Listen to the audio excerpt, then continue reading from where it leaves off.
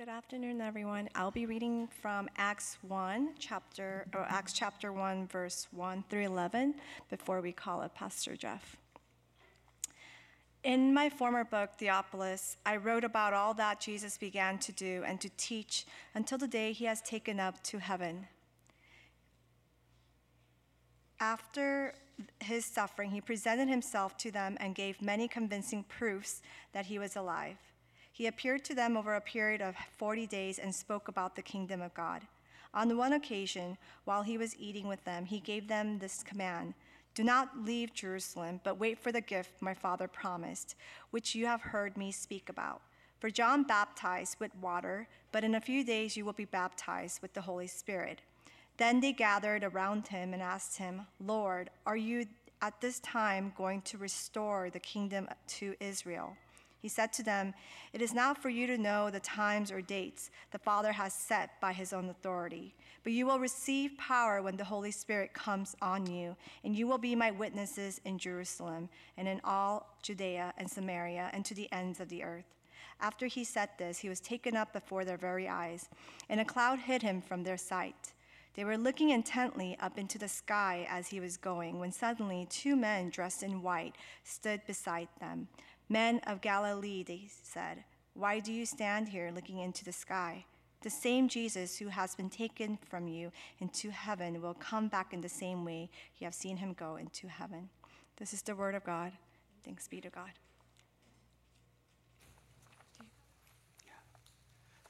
Good afternoon, THMC. My name is Pastor Jeff Hyun, and it is my pleasure to be with you guys here today to share God's word. Just a little brief intro about myself. I used to pastor a local church for about 17 years. Actually, 15 of it was at my home church at Sarang Community Church. And at the end of 2020, the church commissioned us out, my family and I, to start a new ministry called Barnabas & Co. And I believe one of my partners, Chris Wan, has had some touch point with the sisters here at THMC. And the purpose of our ministry is to really come alongside church leaders, mostly pastors, some missionaries. And our main primary goal is to provide a safe place for them, to encourage them, to equip them, and to empower them so that they can flourish in the ministry that God has called them to. And so I actually met Eliza back at like 10 years ago. I was speaking at a retreat at my home church that I grew up at in K-Town. And we reconnected last Saturday at this place called Summer of Hope. It was an outdoor event in Buena Park. And she had asked if I could come and share God's word with you guys. I believe today is special because you guys are starting a new series on the book of Acts. And so I'm going to be assigned this particular passage in Acts chapter 1, verses 1 through 11, which is what Eliza just read. And before I get into the teaching, can I just pray one more time? And then we'll get into the teaching of God's word. Heavenly Father, I just want to pray over this congregation. Just even from the moment I stepped in, I just sense that there's a rootedness, a sense of closeness, almost like family. And I just want to pray that in this family, Lord, right now, just like the disciples in this passage right here in Acts chapter 1, as they were going through a leadership transition, as they were kind of unsure and uncertain about what lied in front of them, Lord, you came and you marked them and you encountered them, God, through the power of your Holy Spirit. And I want to pray this morning that it is not by any coincidence or by accident that you have set for us this passage in Acts 1 for THMC. And I pray that as you did for the disciples, God, during this time, that you would do for the THMC family today and for the weeks to come. In Jesus' mighty name we pray. Amen. How many of you guys survived the heat wave? Can I get a show of hands? This week was crazy. I mean, it was sweltering hot.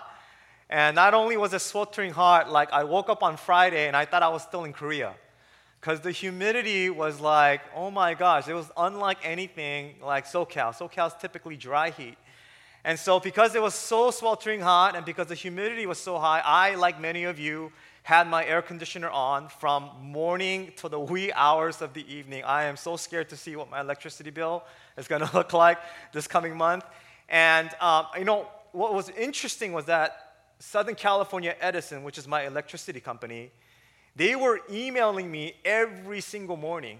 Did you guys get these emails, right? Saying you need to conserve your power, conserve your energy consumption, because if you don't, we're going to experience this thing called a rolling blackout, right? And I guess people were not listening, because in the afternoon, not only was I getting emails from them, I was getting text messages from them saying, please conserve your energy consumption. And when that didn't work, I was getting phone calls from them around 5, 6 p.m. And they were like, it was a voice message, but they're like pleading, like, okay, hey, we are like imminently close to experiencing a blackout or a power outage, so please reduce your energy consumption. Now, I bring this up with you because it's not just Southern Californians, believe it or not, that are faced with this imminent threat of a power outage of sorts. Do you know if you talk to church scholars, church historians, if you talk to church experts about their assessment about the church in America right now, about how they perceive or what they analyze about the church in the West. Now, I'm not talking about West Coast. I'm talking about the church in Western culture. The assessment right now is that we are also faced with an imminent power outage of sorts. A Christianity that seems to be powerless. One that has the form and the expression of religion, as Paul says, but is lacking or devoid of power. There's a man by the name of Charles Kraft. He's a famous professor at Fuller Theological Seminary. This is what he wrote. I don't know if you guys can see. It's kind of small, so I'm going to read it out to you. He says, the secularized form of Christianity that's spreading in the West is largely powerless. Everyone say powerless. Powerless to heal, powerless to set people free, powerless to bring about real life change. And our churches are filled with hurting people, therefore, who have no understanding of how to gain the freedom that Jesus promised us. They think that their present state, although uncomfortable, is the best they can hope to attain, because they have no idea what this thing called freedom is, because they have never experienced it. That's from his book, Confronting Powerless Christianity. And what I want to tell you this afternoon, THMC, is that this was not by God's original design. Can I get an amen? That God's original blueprint, His plan, His purpose for you as a follower of Jesus, for this family called THMC, was not to live a powerless Christianity. Can I get an amen? Not to live in the type of Christianity that has, again, a form of religion. It looks like Christianity, but it's devoid of its power. And we know this to be true because in the beginning stages, when Jesus is making preparations to launch this movement called Christianity and this thing called the church with a capital C, He gathers His disciples one last time in Acts chapter 1, the passage that Eliza just read. And He gathers them into a huddle. How many of you guys are football fans today? How many of you guys are tempted to watch football team scores as I'm giving this teaching because you're playing fantasy football? Thank you for being attentive, by the way, right? You know, when a football team gathers together for a huddle, right? The quarterback usually goes over a play. Jesus was very clear about the play that they were supposed to run. Matthew chapter 28, go and make disciples of all people, of all nations. Preach the gospel of the kingdom to all people, all nations, and then the end will come. He had been very clear about this leading up to His death, His resurrection, and now His ascension. And just when they're about to break the huddle and run the play, Jesus says in Acts chapter 1, verse 4, wait. Wait. Don't go yet. Don't run the play. Don't make disciples yet. Don't preach the gospel of the kingdom just yet, but wait. And He says, wait for the promise of the Father. In the NIV, it's the promise gift of the Father. Jesus actually says something similar in the very next verse. Wait until you are clothed or immersed or baptized with the Holy Spirit. The word baptize is the Greek word baptizo. Baptizo means to immerse, to submerge someone, and to actually fill that person. My former church at Sarang, we're a Presbyterian church. We baptize people by sprinkling. Okay, nothing wrong with that. THMC, how do you guys do it? Sprinkle? Yeah, we sprinkle. Okay, it's okay. It's Presbyterians, Reformed, traditions. This is the way that it's always been done. But the Greek word is actually more closer to immersion. And so Jesus is saying, wait until you are filled or immersed with the Holy Spirit. And he actually says, when you receive power, that is when the Holy Spirit will come upon you. That when you are filled with the Holy Spirit, that when the Holy Spirit comes upon you, you will be clothed with power from on high. Can I get an amen? That is the title of today's message. Power from on high. What does it mean for us to be filled with the Holy Spirit? In today's time, for today's generation, for today's church, what does it mean for us to be immersed, to be clothed with power from on high?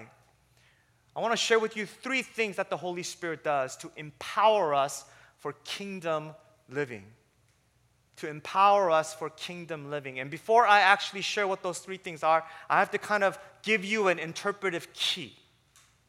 Because the Holy Spirit in the scripture oftentimes, manifests in different forms. Sometimes he is likened to the wind. John chapter 3, verse 8, where Jesus says he's like the wind and it blows wherever it pleases. In Ezekiel 47, he's symbolized as this river of life that turns dead things into life. Sometimes he's symbolized in the symbol of new wine or oil, but I feel like the most common manifestation or common symbol for the Holy Spirit is fire. Fire. Like the burning bush, like the pillar of not only the cloud, but the pillar of fire. These are all representative of who the Holy Spirit is and how he functions and how he works to empower God's church. So to understand how the Holy Spirit empowers us, we have to understand how fire functions. The property and the nature of fire is very similar to how the Holy Spirit actually gives life and gives empowerment to you as followers of Jesus. So let me share with you, based on those 3 things, as we look at the properties of fire, how that reveals how the Holy Spirit actually empowers us for kingdom living. Here's the first point of today's message. I'll skip this verse. The Holy Spirit, the first thing that the Holy Spirit does to empower us for kingdom living is that he will ignite, catalyze, and activate followers of Jesus Christ and the church. That he will ignite, catalyze, and activate disciples of Jesus Christ so that he can empower them for kingdom living. Now, where do we get this? We have to jump 1 chapter ahead. I'm giving you guys a little bit of a sneak preview of what's going to happen. But you guys already know, if you grew up church, in Acts chapter 2, verse 3, that when the Holy Spirit comes upon the disciples that are gathered in the upper room, what happened? These little tongues of fire appeared above their heads, as you can see in the photo here. Okay, now you guys are probably thinking, oh, how cute. The Holy Spirit came like a little dancing flame, over their heads, right? That's kind of my interpretation of it. I'm like, why not a brush fire? Why not like this huge, massive, engulfing flame to symbolize the power? And, why this little dancing flame over their heads, right? I was always perplexed by that. But here's the thing that you need to understand about fire. Even if it is a small flame, whatever comes into contact with it has the potential to be ignited. That even a small flame, if you take a piece of paper to it, boom, something combusts, and it catalyzes something. It actually activates something. Are you guys with me? And so in the same way, just as fire does that, I believe the Holy Spirit does the same thing for followers of Jesus and for the church. You know, a lot of the fires that you saw this past week in Big Bear or Hemet, right? They started probably with a spark. They probably started with a small flame, but again, yet it turned into this raging fire. And that's the power of the Holy Spirit. It has the potential, just as it did for the early church, to ignite greater faith, ignite and catalyze greater movement as far as the movement of Christianity was concerned. They were no longer huddled up in the upper room, but they began to pour out into the streets of Jerusalem. And we know from that moment in Acts chapter 2, they didn't just stop in Jerusalem, but they took the gospel to not only the ends of Judea, to not only the ends of Samaria, but to the ends of the earth. So it catalyzed movement. And it actually activated something in them, something that they were not able to do. They were actually activated to speak in a tongue that was not native to their own. And that it actually enabled them to be witnesses to Jesus, to people, to foreigners who were visiting Jerusalem during that time. This isn't just something that God has reserved for the early church. Can I get an amen? But that same catalyzing power, the same power to ignite greater faith and boldness and passion for Jesus, the same thing that could actually activate a greater desire and zeal for worship, for prayer, for greater consecration, holiness, all of those things comes when we encounter and experience the person of the Holy Spirit. He has this ability to activate something that's been dormant in us. Even complacent faith comes alive when we encounter and experience the Holy Spirit. I believe even something like a spiritual gift could become activated when we come in touch with the Holy Spirit. You know, what was really crazy was, like, I have a personal story. It was pretty recent. Last month, right, my son is 10 years old. I have 3 kids, by the way. Emily, she's 12. She's in junior high. My son's 10. And then I have the boss baby of the family, who's 5, our kindergartner, who gets away with murder. You know, she gets away with everything. So for those of you guys who have the young ones, you know, they say, in Korean, they use like this notion of maknae power, right? Like the baby's power. And it's so true, right? But my middle child, Elijah, he's 10 years old. And we've been having family worship during this time of transition. And I remember this one particular stretch last month. We caught him lying to us several times. Like several times. And we had disciplined him, and he lied to us again. We disciplined him, he lied to us again. And he just kept lying. And I remember I went to go officiate a wedding. And then I was driving back home.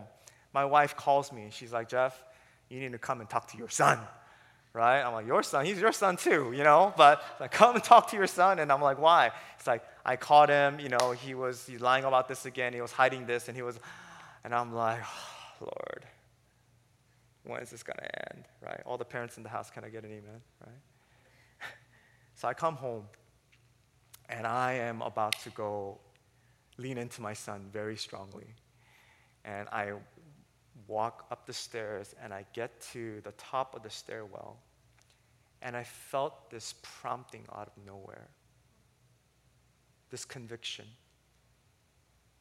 And the thought that came to me, it wasn't like a voice, the thought that came to me was, Jeff, do you want to raise a morally righteous son? Or do you want to raise a son that understands the gospel?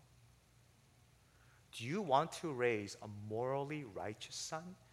Or do you want to raise your son to understand the gospel? So I paused. But in that moment, all of that rage and anger and frustration, it just kind of melted away. And I go into my room, I go into my son's room, and he's like, you know, he has the blankets over. It's like 8:30. I know he's not sleeping, right? But he's like, has the blankets over. And I came over and I peeled the blankets back and I said, Elijah, what happened today? And, you know, he's fumbling around with his words. I'm like, hey, sit up. He sits up. What happened today? He says, yeah, I just, you know, I lied to mommy. I said, Yeah, you did. I said, how do you feel right now? I said, I feel terrible. I feel like I messed up again. And he's 10 years old. He doesn't know how to name emotions yet. I said, you feel guilty? He says, yeah, I feel really guilty. And he's like, I don't know what's wrong with me. And right when he said that, that's shame. And I said, Elijah, there are times when Daddy feels just like you. Daddy feels guilty. And Daddy sometimes feels like, man, what's wrong with him? Why does he keep doing this again and again and again? But in those moments, that's actually an invitation for you to go to God and to ask for help. And I told him, Christianity is not willpower religion. It's not, I'm willing myself to be good. But Christianity is when actually, through the gospel, Christ comes into your life. And the Holy Spirit actually activates something in you, ignites something in you to actually live a life that's conformed to the image of Jesus. So I just gave a short, just a retelling of the gospel. And he says, can we pray? And I said, absolutely. So let's pray. And we started praying. Literally 3 minutes in, it wasn't even like past the 5-minute mark. I could tell my son is being touched by the Lord. Like I've prayed with him many times. I've led him through the gospel many times, but I've never seen him like that deeply touched. And I knew he was in this encounter with God. And we just kept praying together. We just kept praying. My wife and my daughter, they're watching TV downstairs. They have no idea what's going on. And then all of a sudden, my son, as he's praying, he starts praying in a language that I cannot understand. He starts praying in the Spirit, and I was like, what is going on? And so I called my wife downstairs, and I said, honey, my son is in this moment. He's having his moment with God. He's crying. He's repenting. He's being touched by the Lord. And so I literally left them. I said, honey, you got to come upstairs right now. So my daughter, my oldest daughter, and my wife come running upstairs, and they're watching this whole thing happen, and they're like, what is going on? And so we start praying together. And then all of a sudden, my daughter starts getting touched by the Lord. And my daughter starts praying. And my daughter is being led to repentance. I mean, it was like, for me, as a pastor, I've seen many things. I've experienced many encounters, and I've led people to many encounters with Jesus. But that moment was probably the most special moment for me. Not just as a pastor, but not just as a father, but just as a human being. And I saw that something was getting activated in my son. And I'm not just focusing on the spiritual gift part. I'm talking about there was an element of faith. There's an element of just complacent where he was just kind of doing the church thing, but something like a love for Jesus was being ignited in his heart. And if God can do that for a 10-year-old boy, can he not do that for us? Right? Because the Holy Spirit does not discriminate based on age. The Holy Spirit does not discriminate based on your background, on your ethnicity, or any of that stuff. But it's for those who desire it and those who have a heart to turn and to receive the free gift that was promised by the Father. And I'm praying that THMC, that you guys would long, you guys would hunger and press in for the greater presence of God in our life. Can I get an amen? So that's the first point of the message today, is that the Holy Spirit, when he comes upon you, he actually ignites something. He catalyzes something. He activates something. For the sake of time, I'm going to try to move through the second and third point more quickly. In addition to activating, in addition to igniting, the Holy Spirit also refines. The Holy Spirit strengthens us for kingdom living.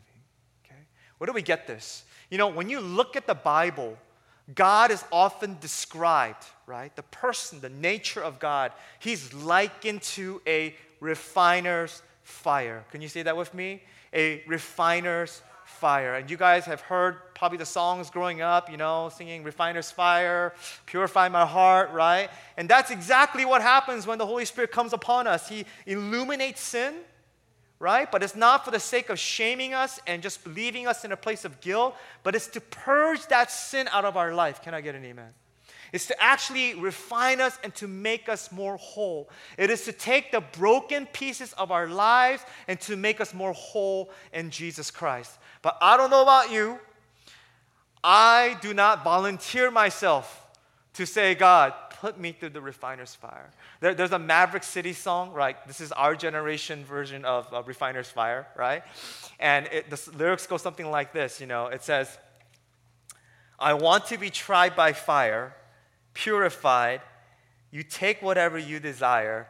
Lord, hear my life. And when I guest speak at other churches, people are like singing the song and they're like and I'm like, dude, I'm very careful to sing songs like that or to make prayers like that, because you guys know from experience that when you go through the refiner's fire, when you actually experience not just the Holy Spirit that ignites and catalyzes, but the Holy Spirit that actually refines, it is not pleasant.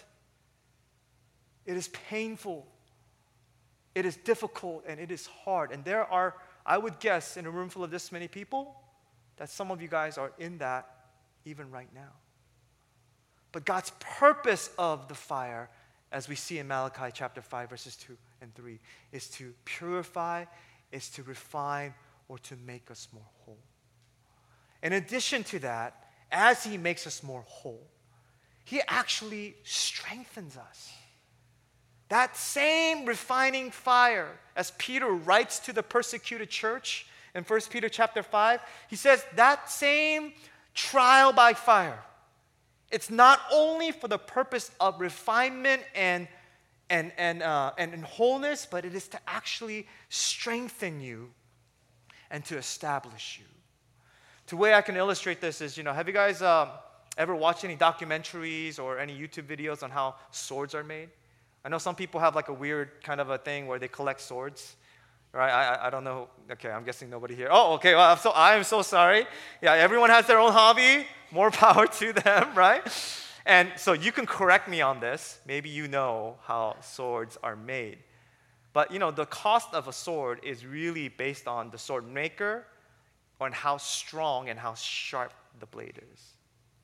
In order to get that blade to a certain strength, the swordsmith, what he has to do is he has to stick that blade into the fire. And he carefully watches that blade as it's in the fire. Because if it gets too hot, the blade will break.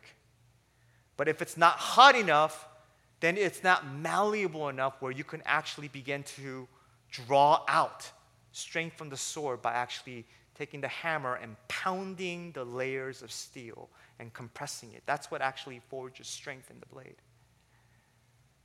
And I actually think this is so like God. Because there are seasons where, again, even though we don't volunteer, He will stick us into the fire. And sometimes we're in there a lot longer than we would like to be. And some of us are probably saying, Lord, when is it time for us to take us out of this season? But He's keeping His eye, His ever so close, watchful eye on that blade, on you. And when you are drawn out, just when you think everything is over, you might find yourself kind of being pounded, not by God per se, but by the circumstances and situations of life. But what He's really doing is the same thing that the swordsmith will do when he's beating down on that heated blade. He's actually compressing and He's forging inner strength. Everyone say inner strength. In you. I was talking to a pastor in Portland. He's been through a lot. I see him regularly for monthly calls just to encourage him. He's been through the fire. And what he said to me is that, my outer life is like a living hell, but my inner life, which has been forged last year, is what's sustaining me to be able to withstand and withhold all of the pressures that I have outside of me. The same could be for us.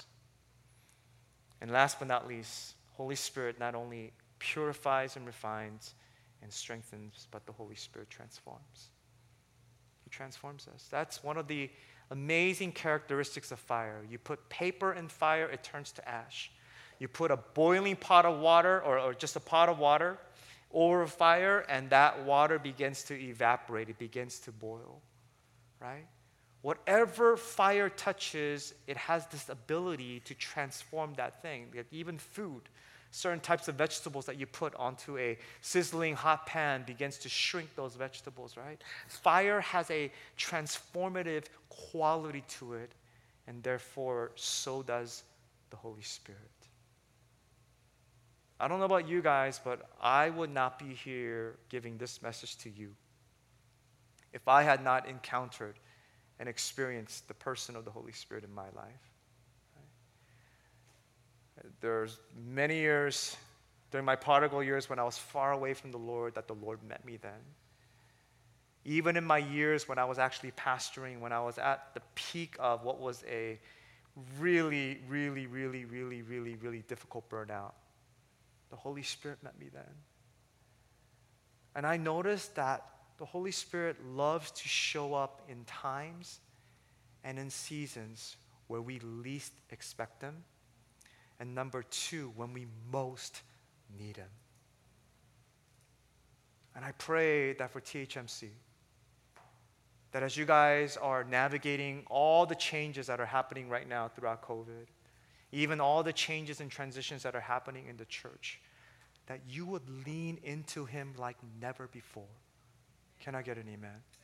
That we will not be content with just playing church games or just having the external form of religion, but that there will be a real power that is living outside of you, inside of you, and outside of you. So can I just invite Pastor, if she can just come up. I just want to give you guys a brief time to respond to the message, and then afterwards we're going to go into communion. But can I just ask if you guys can just close your eyes and bow your heads?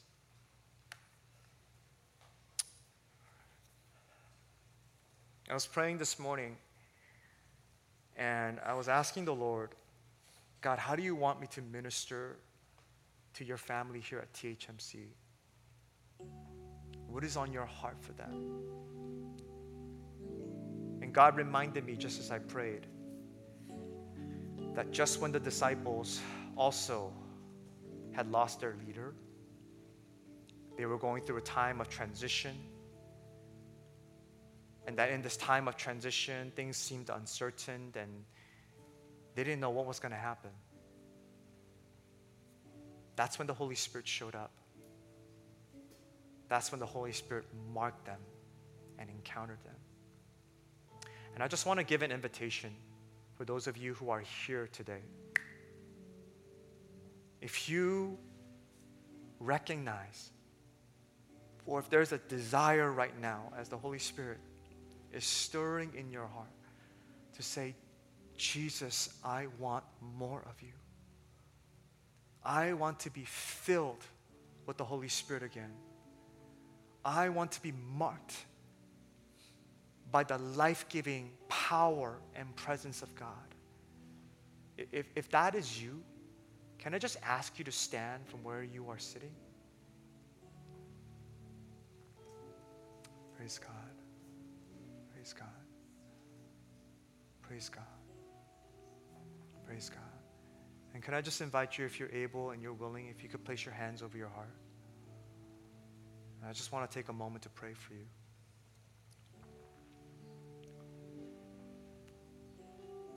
Jesus, we repent. We turn away from the emptiness of religion. We turn away, God, from complacency. We turn away, just as we read, just in that liturgical prayer, from selfish living. God, we want to make room for you today. We don't want to be satisfied just by just doing the Sunday thing and just wearing the label of a Christian. We want to see the power of God manifesting in and through our life. So Lord, come on this free will offering that is our life And just as you answered the prayer of Elijah and you answered by fire, I pray for the members of THMC, whether they're standing or whether they're sitting, Lord, as their hearts are open to you, answer their prayer, God. Come by fire, God, and ignite, God, something in them. Catalyze, God, Lord, new life in them, Lord. And Lord, would you begin, God, to activate faith in them, God. So do what I can't do, Lord. Touch each and every member that is here, every leader, and empower them, God, to do what you have asked them to do. In Jesus' mighty name we pray. Amen. Amen. Can we just give the Lord a clap offering of praise?